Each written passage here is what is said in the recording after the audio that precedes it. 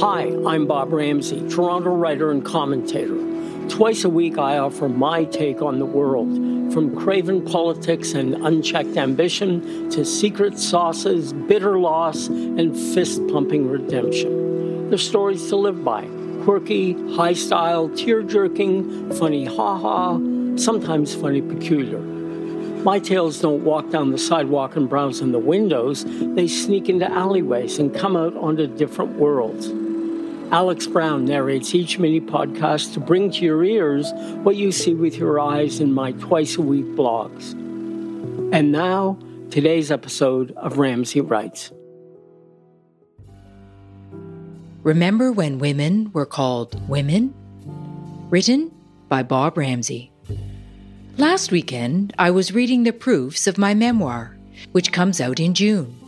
My editor queried one word in this sentence. Like most couples, we have our unspoken tics and habits that signal everything's okay or not.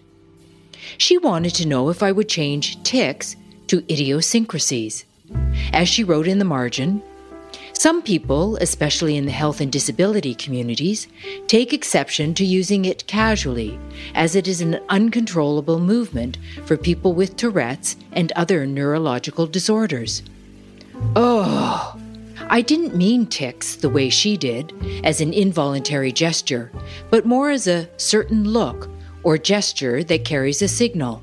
And far from involuntary, it's deliberate and purposeful. But I told her, sure, even though my word was 1 syllable and hers was 6.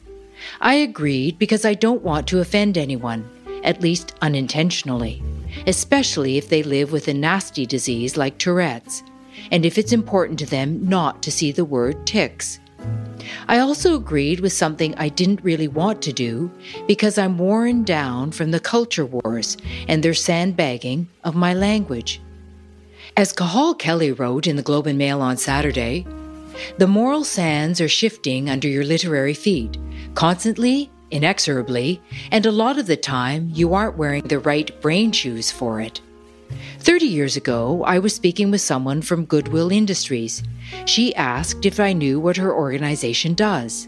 Of course, I did.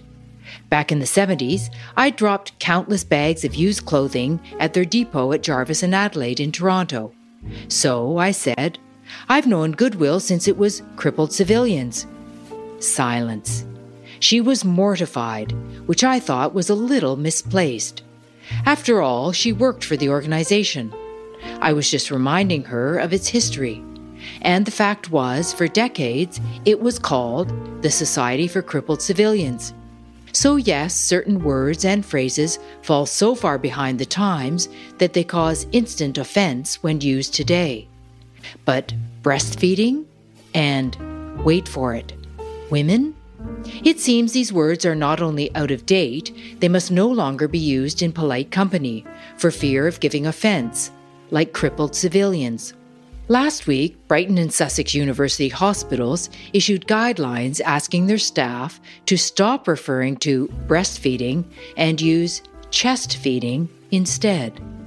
Henceforth, breast milk is to be called one of 3 other things: human milk, breast/chest milk, or milk from the feeding mother or parent. The hospital's guidelines also advise replacing the word father with parent, co-parent, or second biological parent, and steering away from the word mother altogether. Their suggestion? Birthing parent. While these changes aren't mandatory, i.e. as a doctor you won't get fired for misidentifying the only body part that produces milk, they will appear on the hospital's website, emails, and letters. Where did this linguistic virus come from? A team of gender inclusion midwives. Their goal was to remind us that there are trans people and people transitioning from women to men who feel excluded and invisible when they hear mother or woman. Yes, I'll give them that. But for all of us who fear the tyranny of the majority, this is the opposite of that. The vast majority of people who use a hospital's maternity ward are women. How vast? The Times of London said this is meant to cater to the tiny number of natal females who transition to males socially, but not medically, and give birth. As of 2017, the UK had 2 such people. 2. Even when you consider the entire population of 200,000 transgender people in Britain today, they represent just 0.58% of the 34 million British women. As the Times notes, this is not merely the tyranny of a minority, but the tyranny of a minority of a minority.